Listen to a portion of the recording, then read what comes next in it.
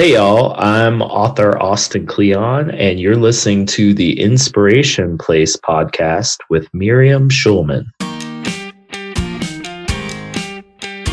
This episode is sponsored by The Six Figure Artist, an art business coaching division of the Inspiration Place. It's the Inspiration Place podcast with artist Miriam Schulman. Welcome to the Inspiration Place podcast, an art world insider podcast for artists by an artist, where each week we go behind the scenes to uncover the perspiration and inspiration behind the art. And now, your host, Miriam Schulman.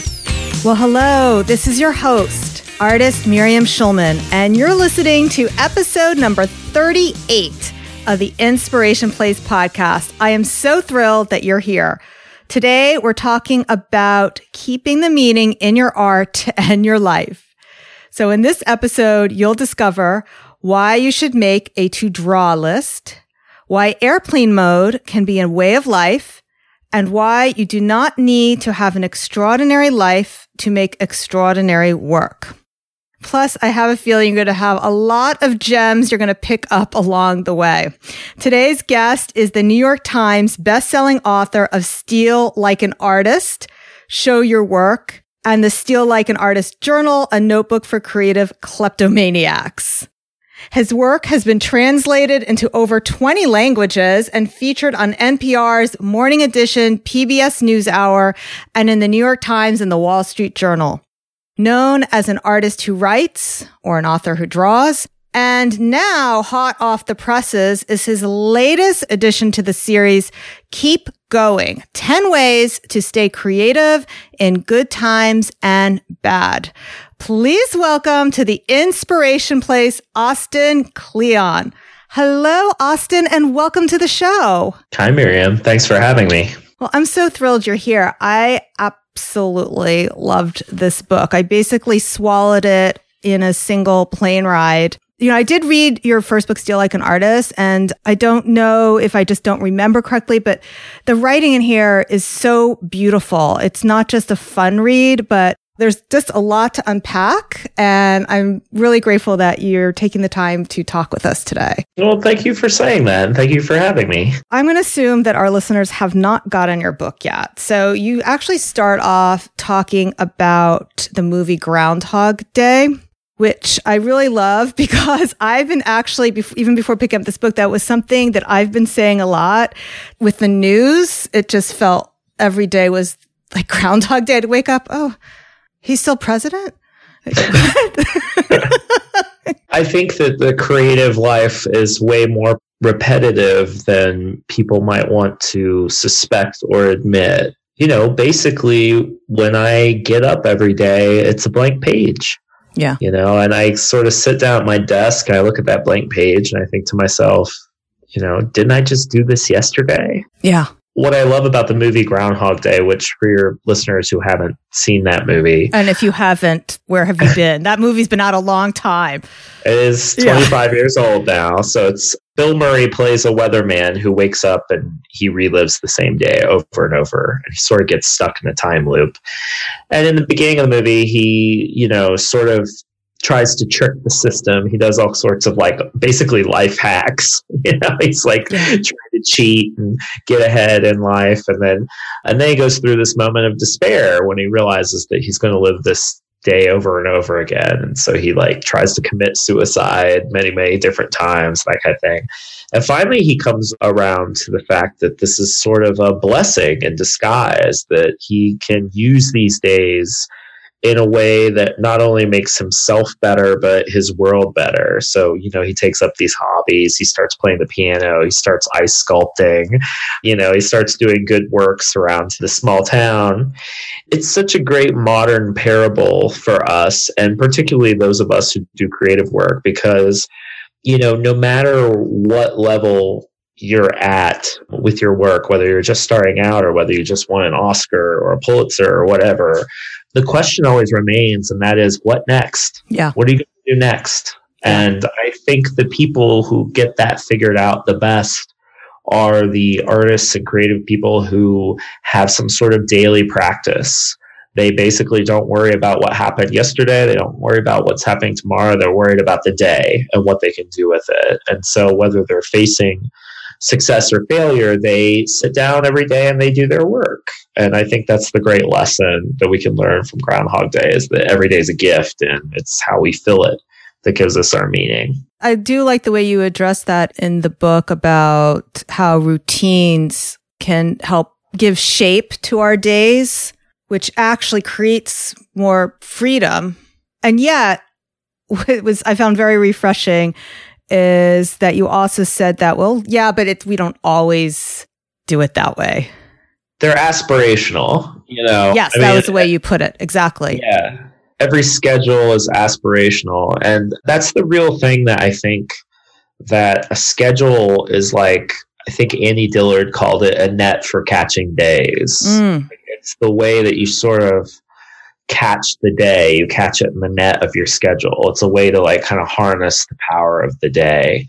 And the really great thing about having a routine is that then when you actually break the routine, it makes it all the much more sweeter. Like you get more juice out of, it's sort of like playing hooky isn't as fun as if you never go to school in the first place, there's something about having a routine and then breaking it and doing something delicious or, something fun, that kind of makes it really good when you break it. If you look at the people who have managed to have long careers over time, they usually figure out some way of having a daily routine. So they just sort of get to work and they maximize their time doing what they want to do. Yeah. And it's not about being more productive necessarily. It's just making sure the right things end up getting done. An artist like Chuck Close says that you don't wait for inspiration to strike and then sit down to work. It's that when you sit down to work, then you invite inspiration to strike. So many of my students ask me how to get inspired. And the thing is, inspiration is a feeling. This is not necessarily, I think, something you talk about in the book, but I feel we might as well talk about it. Inspiration is a feeling, and a feeling is something you can generate with how you're thinking, by the thoughts you have in your mind.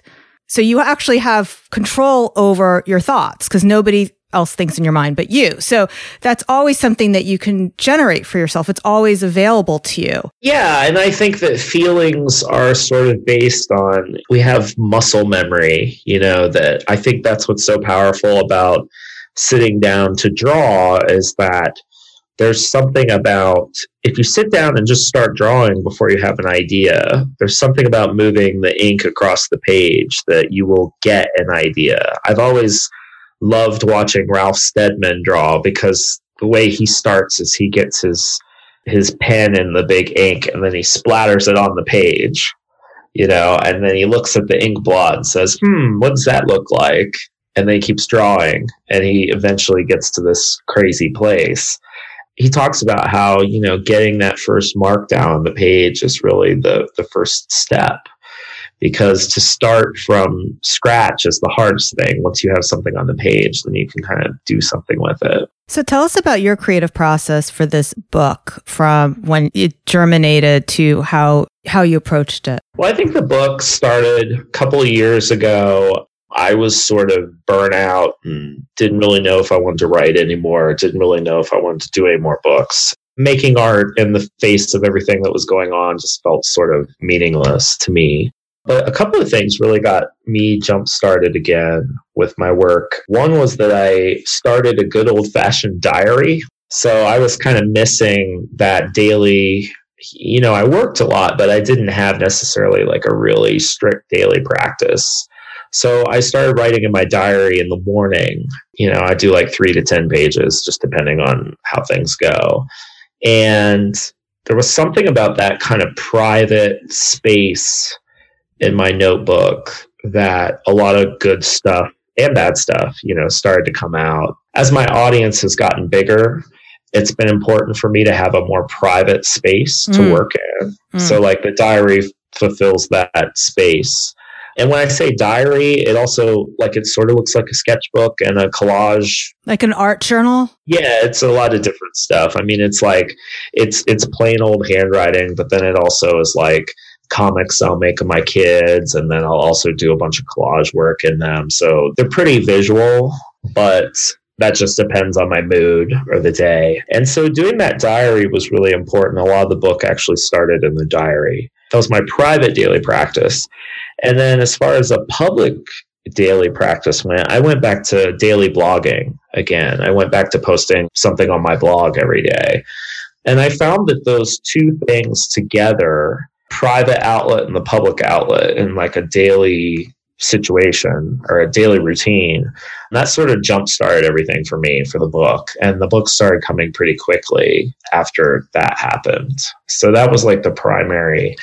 And what I like to do before I write books is I like to give a talk. There's something about knowing that you're going to be on stage. You're going to have to present whole new material that, you have a deadline and the challenge is put down. And so I gave a talk in San Francisco that was called How to Keep Going. Oh, interesting. When you assigned yourself this challenge to do the talk, was that with the idea in mind that you were moving forward towards a new book project? The folks at Backer Kit, they ran this conference called Bonds. They had asked me if I would do a talk for them. And I said, yes, I will do a talk for you, but you have to put me on last.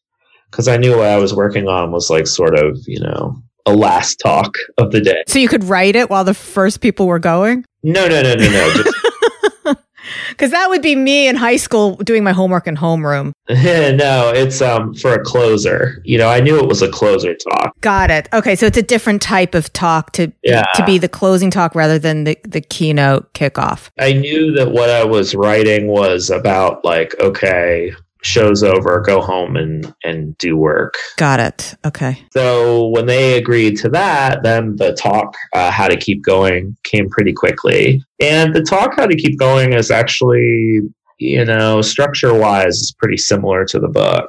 Actually, it might be identical to the book, but the book is sort of like a really fleshed out, longer and illustrated version of the talk, basically. So after I gave that talk, I sold the book to my publisher, and with the talk as a kind of, as they can pitch. watch the talk. Yeah, they can watch the talk. That's something that I actually recommend to other authors and wannabe writers, is to think about, how can you do things that are not books first? How can you get out in the world and spread your message without trying to sell a book first? Right. And just to circle back to something else you said that I think would relate more to the artists who follow me, is that I do also find that I'm much more motivated to paint and create art when I know it is for something. Otherwise, I go into this existential crisis. So once I have that art fair on the calendar or whatever it is, so the point isn't necessarily the art fair to sell your art, although of course we want to make money and all that, but it gives more of another reason to show up and do the work when I know I have an end in mind. That's cool. Yeah. And I know this is not just true of me. This is true of many artists, that they like to have an exhibit to work for. I know my daughter, who's a musician, she likes to have a recital to work for. So it's different to go into the practice room and practicing when you have, what is this all for, and what does this all mean? Yeah. It's nice to know the context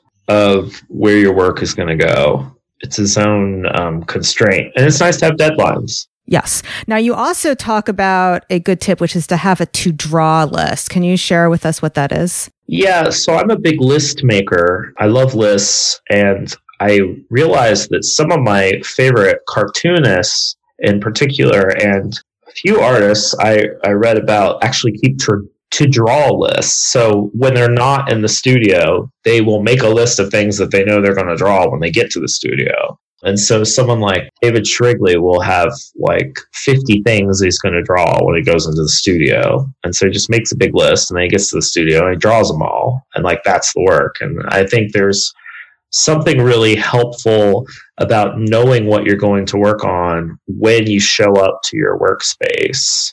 So you don't have to like kind of sit around and wonder what to get started on. Right. Do you ever have the problem you have too many ideas though? Like there's too many things to pick? That comes up in Q&A a lot. Yeah. Like, well, I have all these ideas. Right. I hear that from people too.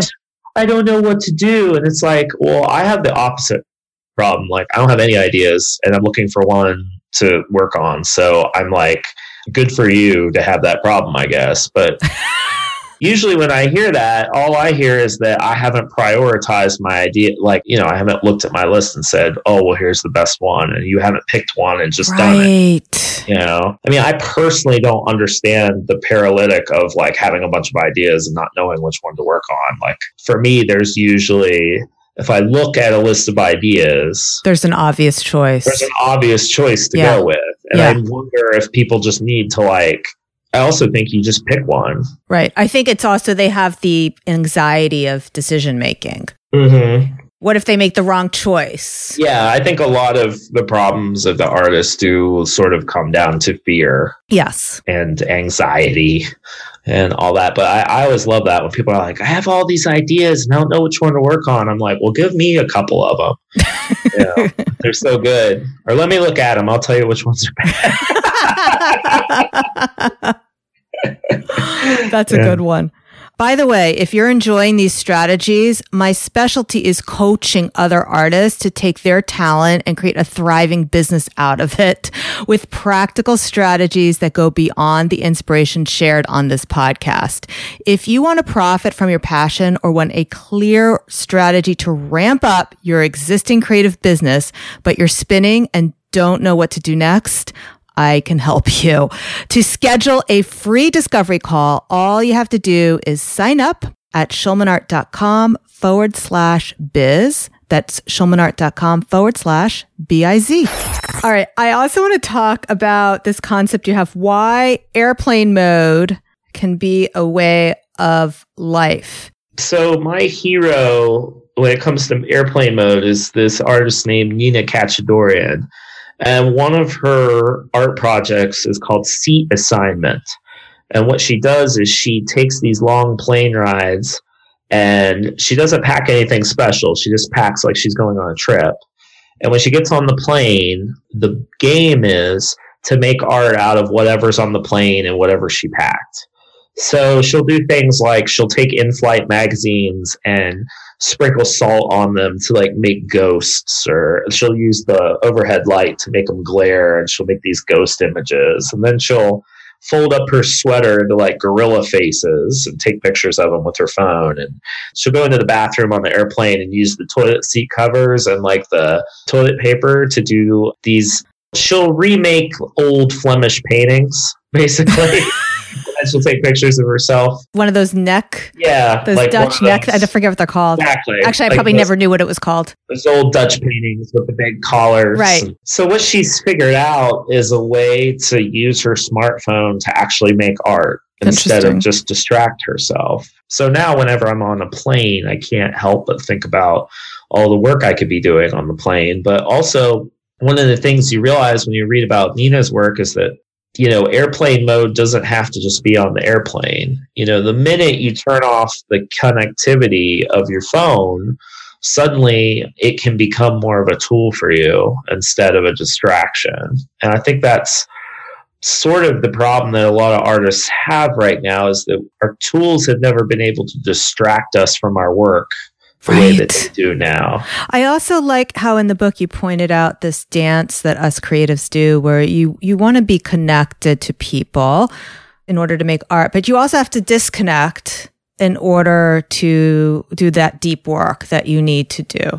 And especially, of course, in today's modern age, where that has even another layer of meaning of disconnection. It used to just mean we went into our studio. Now it's like, well, we can't bring our phone into the studio. Yeah. Because how many likes did you get on Instagram for that last work in progress picture? Right. That's really the tension. It's between, you need to be connected in order to get ideas and to share your work and to be a part of whatever scene or scenius you're part of.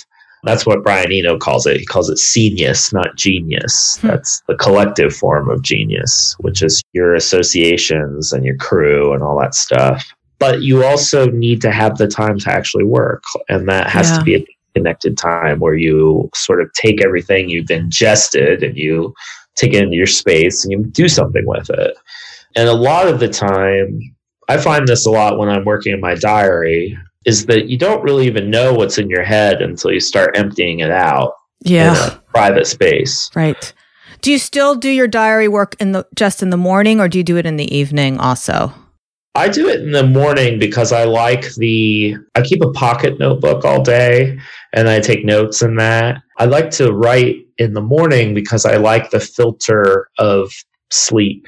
I like to let some time pass in between the day. I feel like it filters out what was really memorable and worth writing about and what really wasn't, like what didn't stick around. I feel that way about movies, actually. I feel like if I wake up in the morning, I'm still thinking about the movie, it was probably good.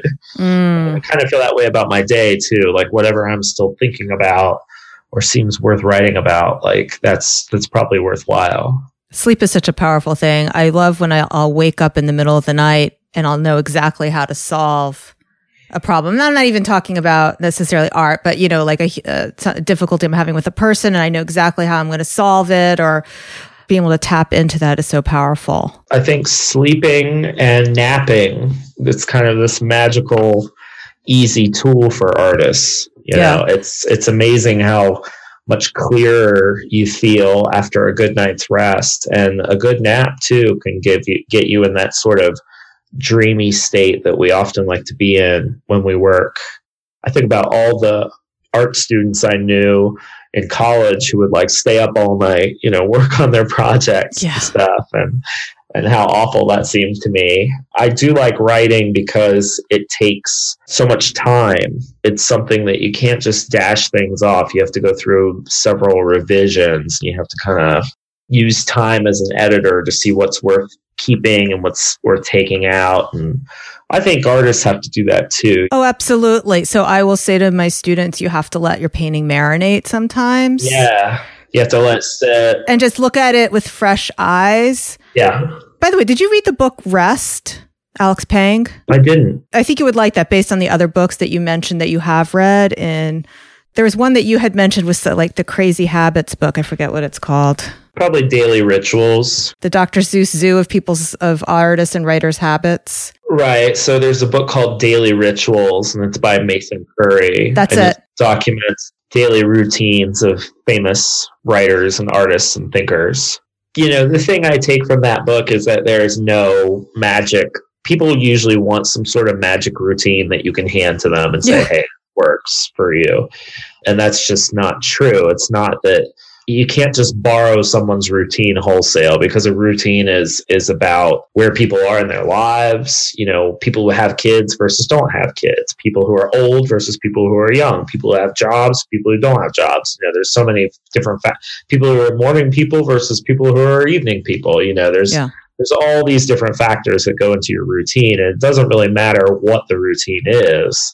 It's just that you sort of have it. Yeah. And one thing that this year I made as one of my goals, I have a really great morning routine, but my evening routine sucked. So it's like, what's the point of having this perfect morning routine and this great day? And if you're going to lie on the couch and get depressed watching CNN every night. So, which brings me actually to another point in your book, which I really enjoyed. So we're talking about disconnecting. Mm-hmm. And when you wake up in the morning, what you're talking about is you have this freshness when you wake up. So you talk about not checking the news. Do you want to add to that? Well, I think it's just normal to try to wake up with your phone. It's just like you kind of switch it on and it glows. It might be dark when you get up, but I just think that the longer you can go in the morning without looking at your phone, I think the better off the morning is, because I think when you turn your phone on, you're actually inviting problems into your life right away. Right. Actually, when your phone's still off from the night, you don't know what bad news is waiting on you. Yeah. And so whether the news is the CNN news alert, the Facebook news feed, or your mother. Right. It's all... it's not, you don't need to deal with it as soon as you wake up. Yes. Take a half hour, take an hour, take 2 hours, take as long as you can. Some people have to check their phones for work and stuff like that, but do what you can to kind of stay away from too much phone usage in the morning and see if you can, a lot of people have trouble finding time for their stuff. And I think that early mornings, if you can train yourself, you can get a lot done in a half an hour or an hour before you go off to work, depending on what you do. But even just to have the 15 minutes after you wake up and not to be totally distraught by the world. Yeah. It's a powerful thing. You just gave me an idea. So like back in November, I have an iPhone when the iPhone released that screen time. So I was horrified when I found out that I had been spending 4 hours. Like, what? Yeah. What? I don't even play 2 dots. How could that be? So I put settings on that my phone would turn off every night at 10 o'clock. But now I'm realizing I should not let it turn on until a certain time, like give myself a really narrow window. And by the way, it's not 4 hours anymore. I've got it down to 2. That's pretty good. Yeah, right. Yeah.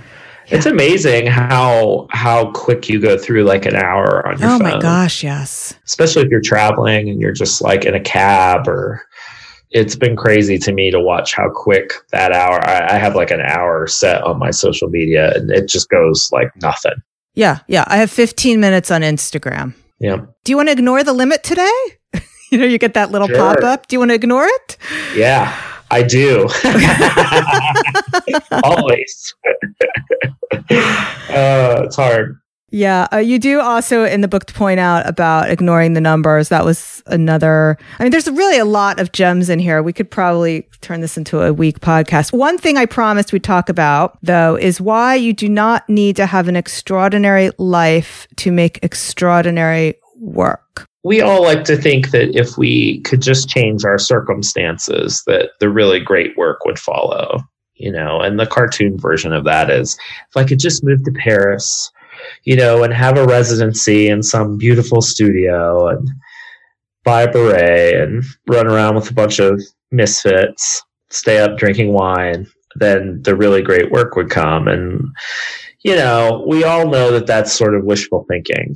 A lot of the artists that really inspire me are not people that necessarily live extraordinary lives. It's just that they have an extraordinary knack for paying attention to their everyday lives. And so one of my favorite artists is this lady named Corita Kent, and she was a nun, and she saw a show of Andy Warhol's, and she got into screen printing.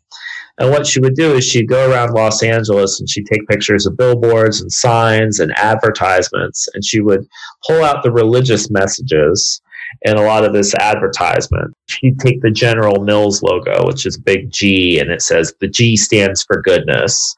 And she would make a screen print that made that seem like it was talking about the big G, God. And she would do a lot of work like that. And, I think the task of the religious believer is to sort of find the God in everything. And Corita found it in advertising, of all things. Yeah. But her deal was that she didn't like to call what she did art. She liked to call it the uncommon. What she felt that she did is she took the common and she made it uncommon. So what she did is she took ordinary life and she paid extra attention to it. And that's how she found the extraordinary. And I think that that's really the task of the artist, is to pay extra close attention to things that sort of resonate with you, or you think that people have overlooked, or even things that people look out every day, to try to make people see that with fresh eyes. So one thing that I like to talk about is, for example, recently I went with a friend to New York Botanical Gardens. They have the orchid show right now. And they're asking me, are you going to paint this? And the truth is, I says, well, everybody already knows that orchids are beautiful. My job is to show them how something they wouldn't normally think is beautiful is also beautiful. Right, exactly. And teach them how to see. Every good art show you've ever gone to, you come out of the gallery or the space and you're seeing the way the artist sees. Like anytime I go to like a David Hockney show, you come out and you see the world like David Hockney. That's art that fires on all cylinders, is that art that simply changes the way you look at the world. Yes. Yes. And if you think of the history of 20th century art, I mean, a lot of those people they just showed us how to look at our world in a new way. You know, someone looks at a Campbell's soup can long enough, and yes, all of a sudden we're looking at Campbell's soup cans. You also talk in your book about art monsters. First of all, let's define an art monster. I think an art monster is someone who, in the pursuit of their art, loses their humanity, that does things that a good, decent human being shouldn't. Yes. Basically, and it's directly kind of tied to the mythos of their art or whatever. I wanted to actually share something that I've been grappling with personally with my synagogue. So there is a famous rabbi, Shlomo Carlebach, who is responsible for a lot of the melodies that we sing in our synagogue. And with the whole Me Too movement, it's come out. This is something, it's not new news. It's just something people hadn't talked about, that he was a serial child molester of girls and women. He basically abused that power. So the question is, do we keep singing that music? It's a great question. And I think it's a question that everyone has to answer for themselves. I don't think it's a question that we can all agree on. How you answer the question is part of your work. I don't know. You know, that's part of the work. My personal perspective on it is that we have to understand that that's a particularly hideous charge. Yeah. But we have to sort of understand too that people who aren't so beautiful in their ordinary lives are capable of making things that are beautiful and things that are useful or helpful to us. And we just have to be able to grapple with that knowledge, because the contemporary moment right now is that how could anyone who was an art monster make anything worth grappling with? Yeah. And to anyone who says that, it's sort of like, well, you really haven't paid much attention to the thousands of years of art history that we have. Because, I mean, these people were not, some of these people were not people you'd want to have over for dinner, you know, or leave around your loved ones. The thing for me is that we don't celebrate the monstrousness of art monsters. We don't condone it. We don't give it a pass. And we certainly don't believe that it's a prerequisite for good work. And we're not talking about the extreme, like the example I just brought up, and I apologize for putting you on the spot with such an example. I think it's also more the benign, like people who, it's more they're abusing alcohol because that's their image of Hemingway. He gets drunk or whatever. It's more that, and maybe not quite as monstrous, but not so good either. I mean, we're all flawed. We're all flawed people. I think it comes down to, do you believe you could be better in your art than you are in your everyday life? Because I think we're tilting towards this edge where we want people to be perfect, and no one's perfect. Yeah. If we can't be better in our art than we are in our lives, then what is the purpose of art? Would be my question. I'm not giving anyone a pass. I'm just saying that we have to start from a point that we know that not so great people can make great art. But one thing you did say, which I absolutely loved, is that we don't necessarily need more great art in the world. We need better human beings. Absolutely. Yeah. I mean, we need, if your art, I would argue that if your art is destroying your life or it's destroying the lives of people around you, I don't really think it's worth making. I just don't. Yeah. Because I really do. I believe that the world needs better human beings. It needs healthier, happier human beings who are contributing rather than more artists. Psychologist Adam Phillips writes beautifully about how a lot of people come to art because they think it will heal them, when they would have been better off, you know, going to therapy or doing something else. I mean, I do think that people look to art as some sort of magical cure. And I think sometimes it's a tough life. The creative life is a rough one. You might be better off teaching. You might be better off being an accountant. You might be better off doing all sorts of things. You might be a happier person. The message I want my audience to have is just to worry, and I'm quoting Austin right now because I had the time to write down all these quotes. Worry less about being a great artist and worry more about being a good human being who makes art. Yep. I love that. All right. So we're going to wrap up. You can get Austin's book, Keep Going. I've included a link to his book in the show notes where you can find it schulmanart.com/38. And to see all the books that I'm reading and recommending, you can take a peek at that, schulmanart.com/book club. Other books like the one I mentioned earlier, Rest, or what was that Habits book again, Austin? Daily Rituals. Daily Rituals. I haven't cracked the spine yet, but I did get it. All right, Austin, do you have any last words for my listeners before we call this podcast complete? I would say go easier on yourself. I think every creative person I meet these days just has way, way too high expectations. And I think that go easy on yourself, take a lot of walks, and get a good night's rest and keep going. I love that. All right, well, thanks so much for joining us today, Austin.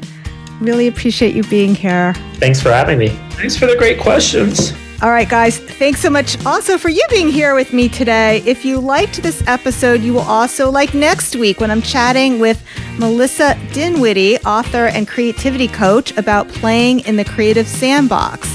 And if you love this episode, please pass the love and tell a friend. And if you're feeling extra loving, I'd be grateful for a positive review over on iTunes. I bet Austin would like a review on Amazon as well. You can go over there and read mine before you leave your review.